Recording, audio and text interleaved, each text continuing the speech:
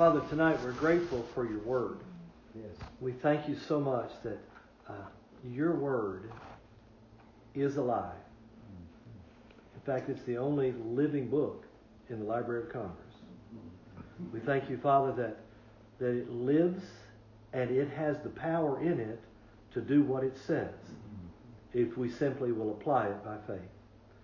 Lord, I thank you tonight for your word. In Jesus' name, amen. Amen. Amen. Well,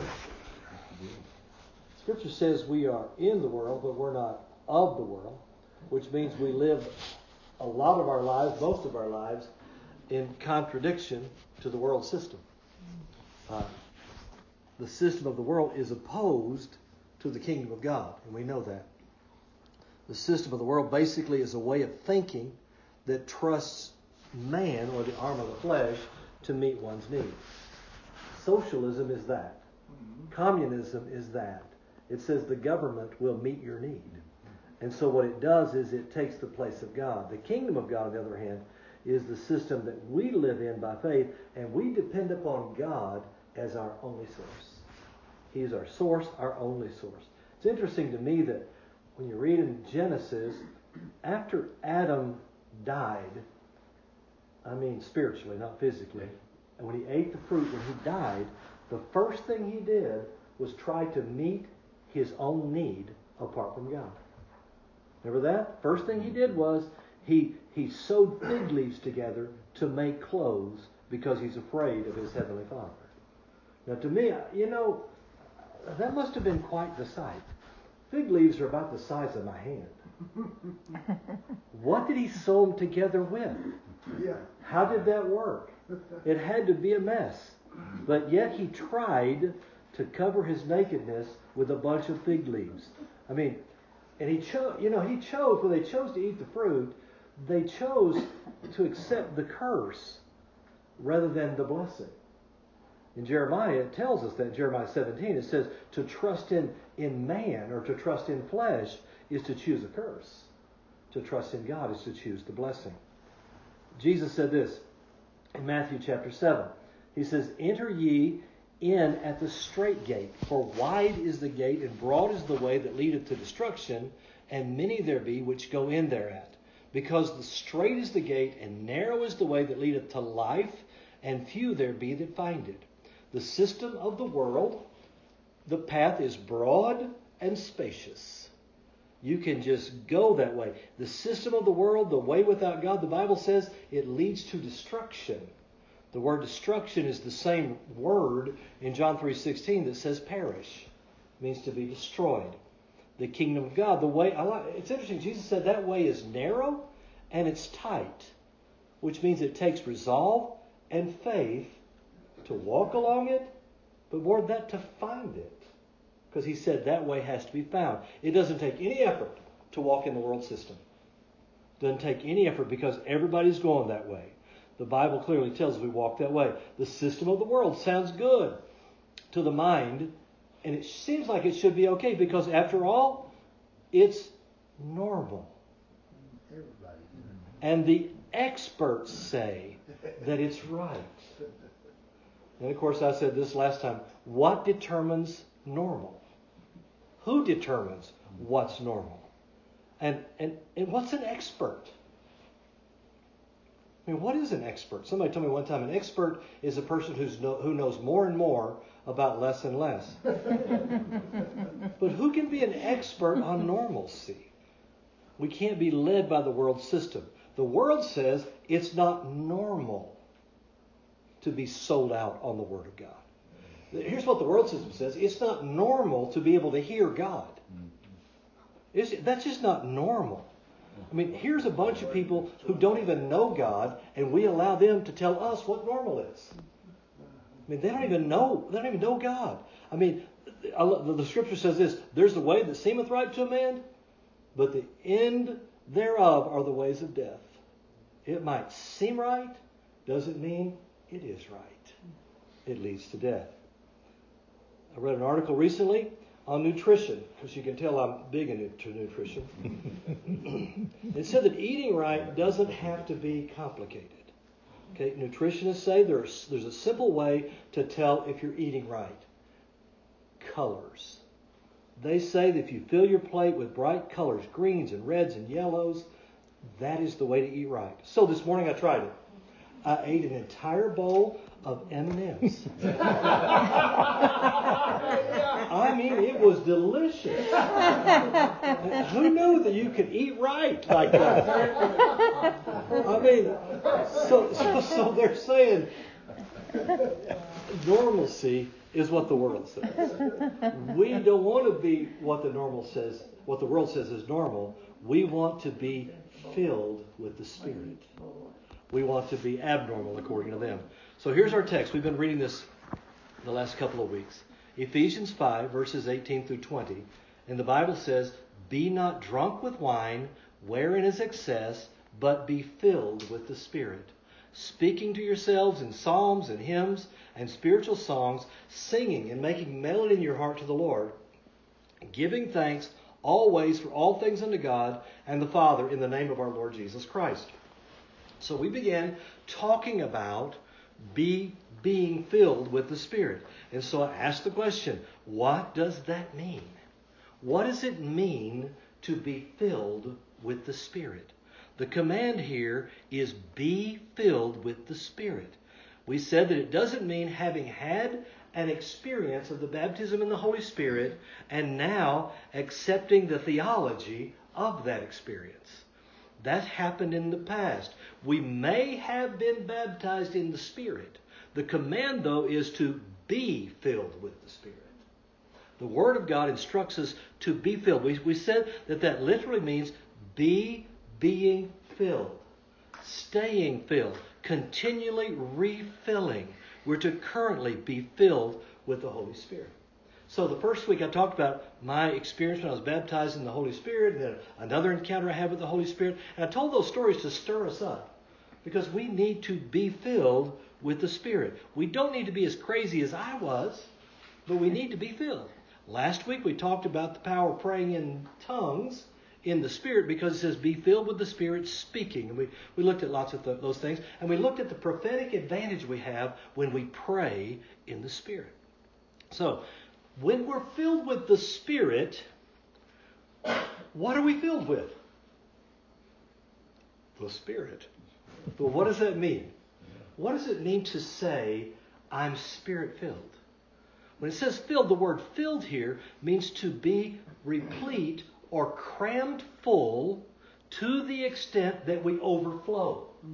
So being filled with the Spirit is exuding the Holy Spirit in some way in my life. Being filled is not just for me, but being filled is for everyone I come in contact with. If you cram the honey jar full of honey so full that it overflows it, everyone who touches it gets sticky. Okay, everyone we come in contact should come in contact with the Holy Spirit. So if we're filled with the Holy Spirit, what are we supposed to be full of? What does that look like? I was talking to a guy the other day, and he wanted a particular wedding band, and he says to me, I said, well, I'll see if I can find it for you. And he looked at me, he's a young guy, and he says, and what does that look like? And I thought, well, it looks like me sitting in front of a computer looking at a bunch of pictures of wedding bands. What does it look like? Well, this is a real question. What does it look like if we're full of the Spirit? What are we full of? Let me read you a verse of Scripture, and we'll kind of spring from there tonight. Romans 8, verse 2. The Scripture says, "For the law of the Spirit of life in Christ Jesus hath made me free from the law of sin and death." If I'm filled with the Spirit, I'm filled with the Spirit of life. If I'm filled with the Spirit of God, I'm filled with the life of God, and the life of God should be exuding out of me. We talked about not being drunk with wine. We talked about effervescence is what we talked about it bubbling over out of us. The life of God should be bubbling over out of us. The Bible says in Romans 8:13, "For if you live after the flesh, ye shall die. But if ye through the Spirit do mortify the deeds of the body, ye shall live. It's talking about that if we will live according to the Spirit, if we order our life through the Spirit, we will live. 2 Corinthians 2 verse 6. This is the New International Version. It says, He has made us competent as ministers of the New Testament, not of the letter, but of the Spirit. Capital S-P-I-R-I-T. For the letter kills, but the Spirit gives life. The Spirit gives life. The Amplified says it this way.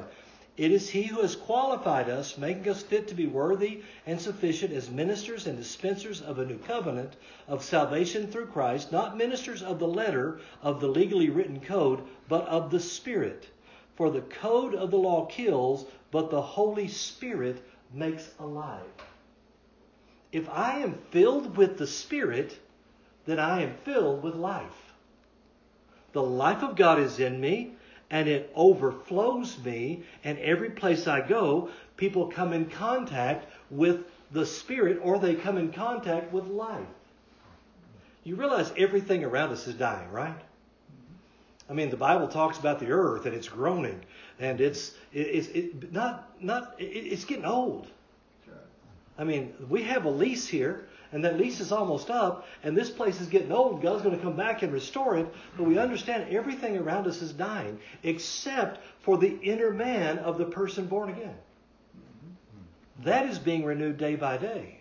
The reality is, my spirit man is the same age all the time and never gets older, because it's alive. It has the life of God. Here's what Jesus promised us. And you know this verse in John 10:10. He said, The thief cometh not but for to steal, to kill, and to destroy. I am come that they might have life, and that they might have it more abundantly. Why did He come? From that verse of Scripture, it says He came to give us life abundantly. I like the Amplified Version better. He said, I came that they might have and enjoy life to the full, have it in abundance to the full till it overflows. We're supposed to have life that is enjoyable, in abundance to the full till it overflows. Jesus said, I have come that they might have life. In Luke 8, Luke 4, he said he came to preach the gospel. In 1 John, he says that he was manifested to destroy the works of the devil. In Luke 19, he said he came to seek and to save the lost. In Matthew 1, it says he saves his people from their sin. All of that is about life. It's all about life. I mean, He came to die, not just for death's sake, but He came that we might have life. That's all it's about. It's about life. Jesus came that we might have abundant life. People who are having a good time, it really does show, doesn't it? I mean, it spills over from them because they're having fun. Jesus said we're supposed to enjoy life. Doesn't mean there aren't ever problems in life, but we're to have an abundant life, not a lousy one.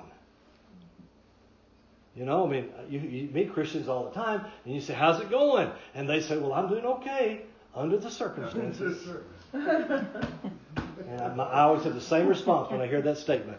I always say, well, what are you doing under there? We are to have life. We're to have abundant life. The devil wants to steal it. Jesus came to see to it that we have a life that is full, abundant life. The word abundantly in the King James Version, the Greek says, it means superabundant, excessive. We're to have excessive life. We're to enjoy our lives excessively. We're to have this life coming out of us. It means to be beyond measure. It means to be exceeding abundantly above. We should have that kind of life. Sometimes Christians don't seem to have that life. You go to most churches, and they seem kind of sad. You know, I've been to some churches before, and I went to one church and this guy died, and they called the paramedics, and I mean, it was like the fourth person they came to before they figured out which one was dead. Because that's the way a lot of it is. Church ought to be full of life. I'll tell you, when we go to our church, we're blessed. And we go, and when our worship band strikes the first note, oh my goodness, you know it's on, and you know there's life. Except there are some people that you can tell they've never been in church like ours before, and they're like, they just get more angry as they stand there. But there's life. It ought to. That's the way church ought to be. That's the way our lives ought to be. Think about these passages. You know this one. For God so loved the world that He gave His only begotten Son, that whosoever believeth in Him should not perish but have what? Everlasting life. Life. He that believeth on the Son hath everlasting life. He that believeth not on the Son shall not see life, but the wrath of God abideth on him. The Amplified Bible says, and he who believes in, has faith in, clings to, relies on the Son, now possesses eternal life. Now possesses it. See, eternal life isn't about when I get to heaven only. We have it now. Right now, we possess life. When Jesus promised this abundant life, He's not talking about waiting to heaven. Now we have it. We have it right now. Jesus saith unto them, I am the way, the truth, and the life. No man cometh to the Father but by me. When is He that? He is that now. I mean, we need to know this. It says, Jesus said, and this is life eternal, that they might know Thee, talking to God, the only true God, and Jesus Christ, whom Thou hast sent. He said, that's what life is. It's knowing God. That's ours now. I love the Apostle John, when he was finishing his gospel, he said, but these, talking about his words, were written that you might believe that Jesus is the Christ, the Son of God, and that believing you might have life through His name. See, it's all about the life that God wants to bring us. If I am full of the Spirit, I will be full of life. We should be full of life. The desire of God is for us to have life. Not just existence, but to have life. God promised life. He said it's only available through Jesus Christ by His Spirit. So what does it mean to have life? I mean, don't dogs have life? Cows? Flowers? Mosquitoes? Don't they have life? Ours has it more abundantly. More abundantly. Well, the word for life in these passages, as you know, in the New Testament is the Greek word zoe. Now that word zoe means more than just existing. A person, we might say a person has life who goes to work every day, goes home, watches TV, drinks beer, goes to bed, gets up, goes to work, comes home, watches TV, drinks beer, and repeats it over and over. I mean, that person, they might have a mate, and they might even procreate. Once a year, they might get a vacation. I mean, it seems like that's what they live for. And they might go to the lake for a couple of weeks. And they may be out on the boat or in the front porch of the cabin or a timeshare, or whatever they do. And they'll say something like, this is the life. This is the life. When they get old and retire, they die. Is that life? No. Is that really living? Let's look at the definition of the word zoe. According to the Vine's Expository Dictionary of New Testament Words, zoe means this: life as a principle. Life in the absolute sense. Here's the part I like. Life as God has it, and that which the Father has in Himself, which He gave to the incarnate Son to have in Himself. Life as God has it. Jesus said that He came that we might have the life quality of God as God has it, that we might have it in abundance. That's what we're supposed to have. The life quality of God in abundance. The word zoe means life of the absolute fullness of life. Real life, genuine life. A life active and vigorous, devoted to God. Life that is blessed. Absolute fullness of life. That's what Jesus said He came to bring to us. And we don't have to wait for heaven to get it. He said we can have it now. Zoe. The Greeks did not use the word zoe when they spoke of ordinary life. If you read Greek literature, they used the word bios, not zoe. We get the word biology from that. For the Greeks, the word bios was about life right here, the day-to-day activities that make up what we experience as being alive. Going to work, coming home, watching TV, drinking beer. That's just bios. All right? Bios was a recounting of the present life. We call that a biography. And it comes from that word bios from the Greeks. All right? Now, the Greeks did use the word zoe, but we need to see how they use it, because the New Testament was written in Greek not by accident. God knew what he was doing when he used the Greek language to write the New Testament. I realize they were Jewish people. They wrote it in Greek. And when they said the word zoe, Greek people understood what it meant. The term zoe refers to the Greeks. It was a force. The life of God that should be overflowing our lives, that the Holy Spirit is, that's why he's just a force. It ought to be a force in our lives. It's a life, to them it was the life animating principle that came from the realm of the divine. This life came from God. Zoe comes from God. It empowers existence in the material world. The life of God comes and empowers us in the material world. And then, when the body ceases to live, that Zoe life in us, in our spirit, we return to the spirit realm by the power of that Zoe life. That's what the Greeks taught and believed. That's why that word is used in the New Testament. It comes only from God, empowers us to live the life of God, and then when we die, empowers us to live in his presence forever. When Jesus promises life, he's referring to the life that is from God, that's available here and now to all who will believe. Okay, here's what I want to really get to. We all know about Zoe. What about the Hebrew word for life? When we talk about life, let's look at the beginning of the life of man. I believe this. If we want to find out what God's will for every man is, we just need to read Genesis 1 and 2, Revelation 21 and 22. Okay, because you can find out what God intends for man. But let's look at this. This is in Genesis chapter 2, verse 7. And the Lord God formed man of the dust of the ground and breathed into his nostrils the breath of life. And man became a living soul. Now, this is the first time the word life is used in the Scripture with connection to man. Notice this. God breathed into the man's nostrils.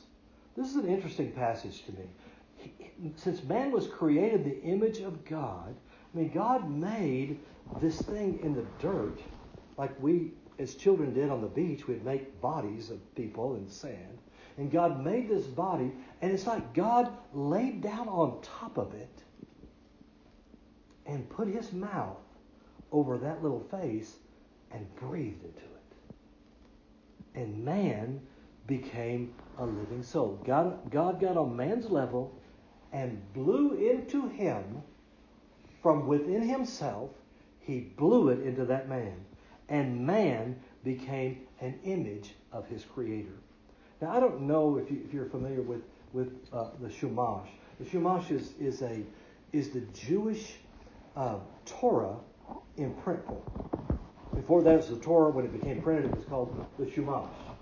Okay, in the Chumash, especially in some of the Stone edition of the Chumash, it has all these Jewish Hebrew scholars from ancient times who commented on what these verses of Scripture meant.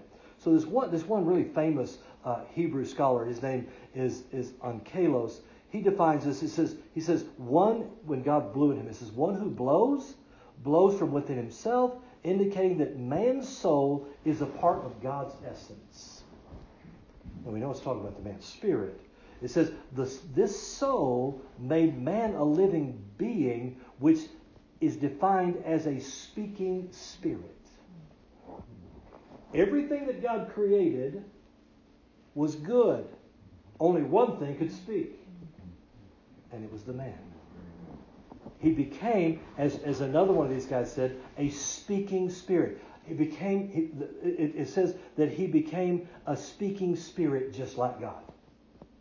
Because God breathed it. In other words, the life God put into Adam was different than the life that he put in anything else on the planet. Because everything else, he just said it and it became. Man, he formed it and he breathed life. The Bible calls it the breath of life. Now you can read. In the King James Bible, it refers to the breath of life when it talks about the animals that Noah brought in the ark. Okay? But it's a different Hebrew word for breath is used in all those instances rather than the one that he gave for man. Regarding the animals, the word for breath means wind or physical breathing. Regarding man, the word for breath is vital breath, divine inspiration or divine intellect. So when God blew into Adam, he had divine intellect. The breath of life refers to the spirit of life, according to historians. Okay, the original intent for man was that he would be driven by the spirit of life, not by the instincts of the flesh. Animals are driven by instinct. Man is to be led by the breath of God or the spirit of life. So when Adam died and was no longer dependent upon God to meet his need, he sewed the fig leaves together. But he was relying on instincts rather than heeding to God. So let's look. The word for life in the Hebrew. The word for life, we looked at Zoe. The word for life here is the word chay. C-H-A-Y is the way we'd spell it in English. But the word is chay. It's the Hebrew word for life. It's spelled with two Hebrew letters, chet and yod. In the Hebrew language, every letter is a picture of something. And those letters combined create a bigger picture. In fact, they have letter trees or word trees, and they take those words back to letters to see what they really meant. Okay, the word chay is the word for life. For example, we know that the name of the Lord, in the Old Testament, it always is capital L-O-R-D. All of them are capitalized. And we know those letters, we say Yahweh in English. Y-H-W-H is the closest we can come to it. All right. The Hebrews, of course, never say that. The Hebrews call him the Hashem, the name. They don't say the Lord or anything like that. They don't use that because they're afraid they'll misplace it. But the word for in Hebrew, it's pretty interesting. For Yahweh, Y-H-W-H, the Hebrew letters are Yod, Hey, Vav, Hey. Now, Yod means hand. It's talking about power, but it means hand. It actually is just a dot. It has to do with the divine point of energy. When Jesus talked about a jot and a tittle, he's talking about this letter Yod. Yod. All the other letters are formed from that one.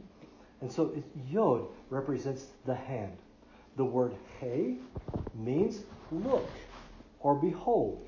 It also is the fifth letter of the alphabet, and it's regarded as the number for grace or law. Because 5 is for grace, 5 is for law. Okay? But Yod, Hey, look, behold. Now here's what's interesting. The letter Vav means nail. I mean, you already figured it out.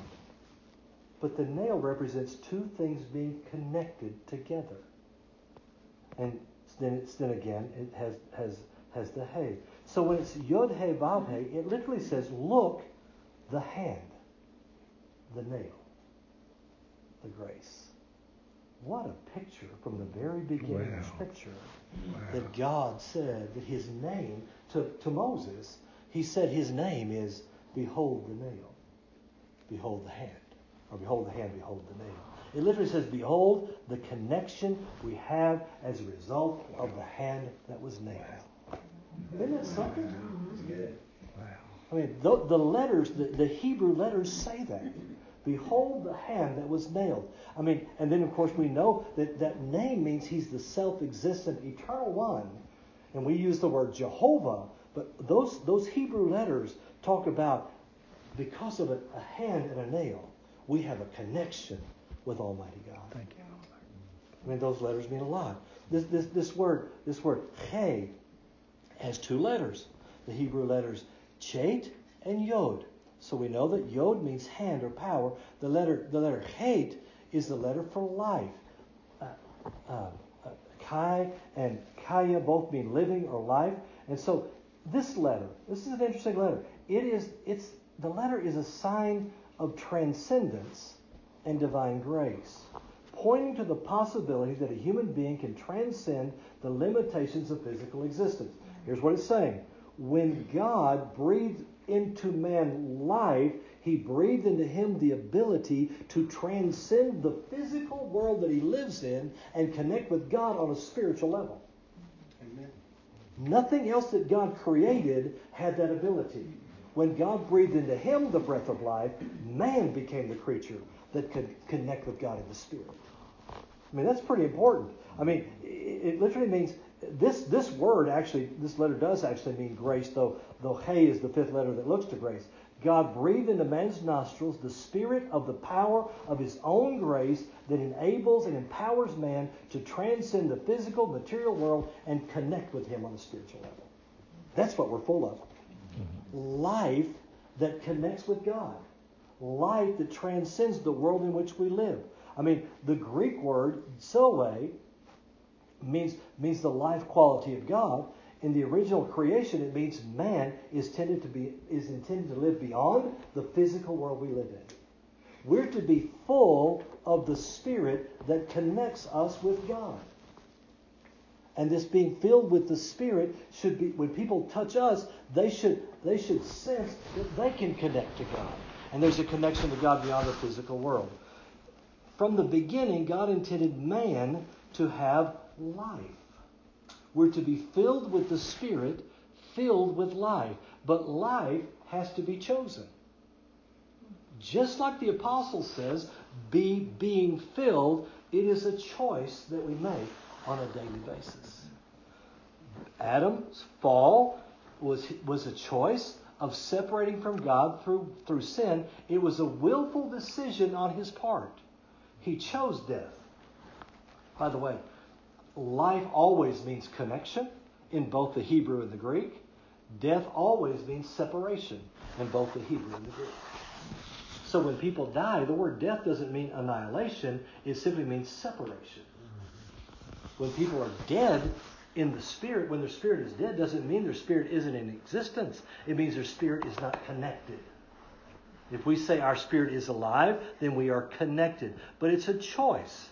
Now, because of Adam's sin, death is the default setting for all men. That's what they're born with. The Scripture says in Romans 5:12, "Wherefore, as by one man sin entered the world, and death by sin, so death passed upon all men, for all have sinned." So all men have the sin nature of Adam. And they're stuck there until they choose life. That's what the Old Testament says. "See, I've set before thee this day life and good, death and evil. Choose life." Ours is to choose it. To not choose it is to choose death by default. Mm-hmm. Life can only be accessed by making a willful decision, and we're to be filled of the Spirit of life so that people can come in contact with us and they can see there's life beyond this physical world. It ought to be exuding from us. It ought to be all around us. We have this power. God said, I'm calling heaven and earth to record this day against you that I've set before you life and death, blessing and cursing. Therefore choose life, that both thou and thy seed may live. I mean, we have this vote that we have to cast for life. We choose life. Our job is to choose life. How do we choose that? I'm glad you asked. We choose it verbally. With the heart, we believe. But with confession, it's sealed. That's why the Scripture says, being filled with the Spirit, speaking to yourself with psalms and hymns and spiritual songs, singing, making melody in your heart to the Lord. We choose life. We choose being filled with our mouth, we voice agreement with God with our mouth. The only way to be filled is to speak and continue to speak.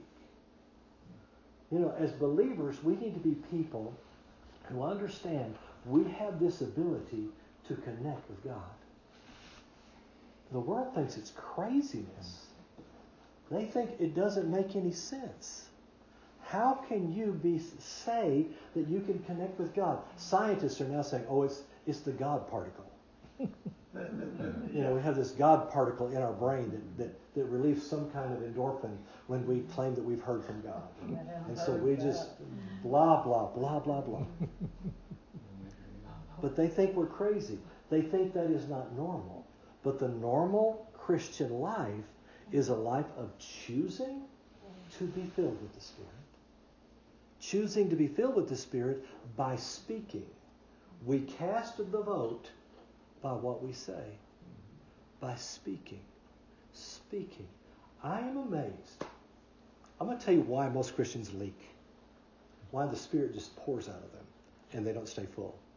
It's because of the words they say. Right. That just kills me. Just leaks some right there. My back's killing me. You're driving me crazy. What are you doing? Listen, you just cast a vote. Your inner man is like, why do they want that? Why do they want to be crazy?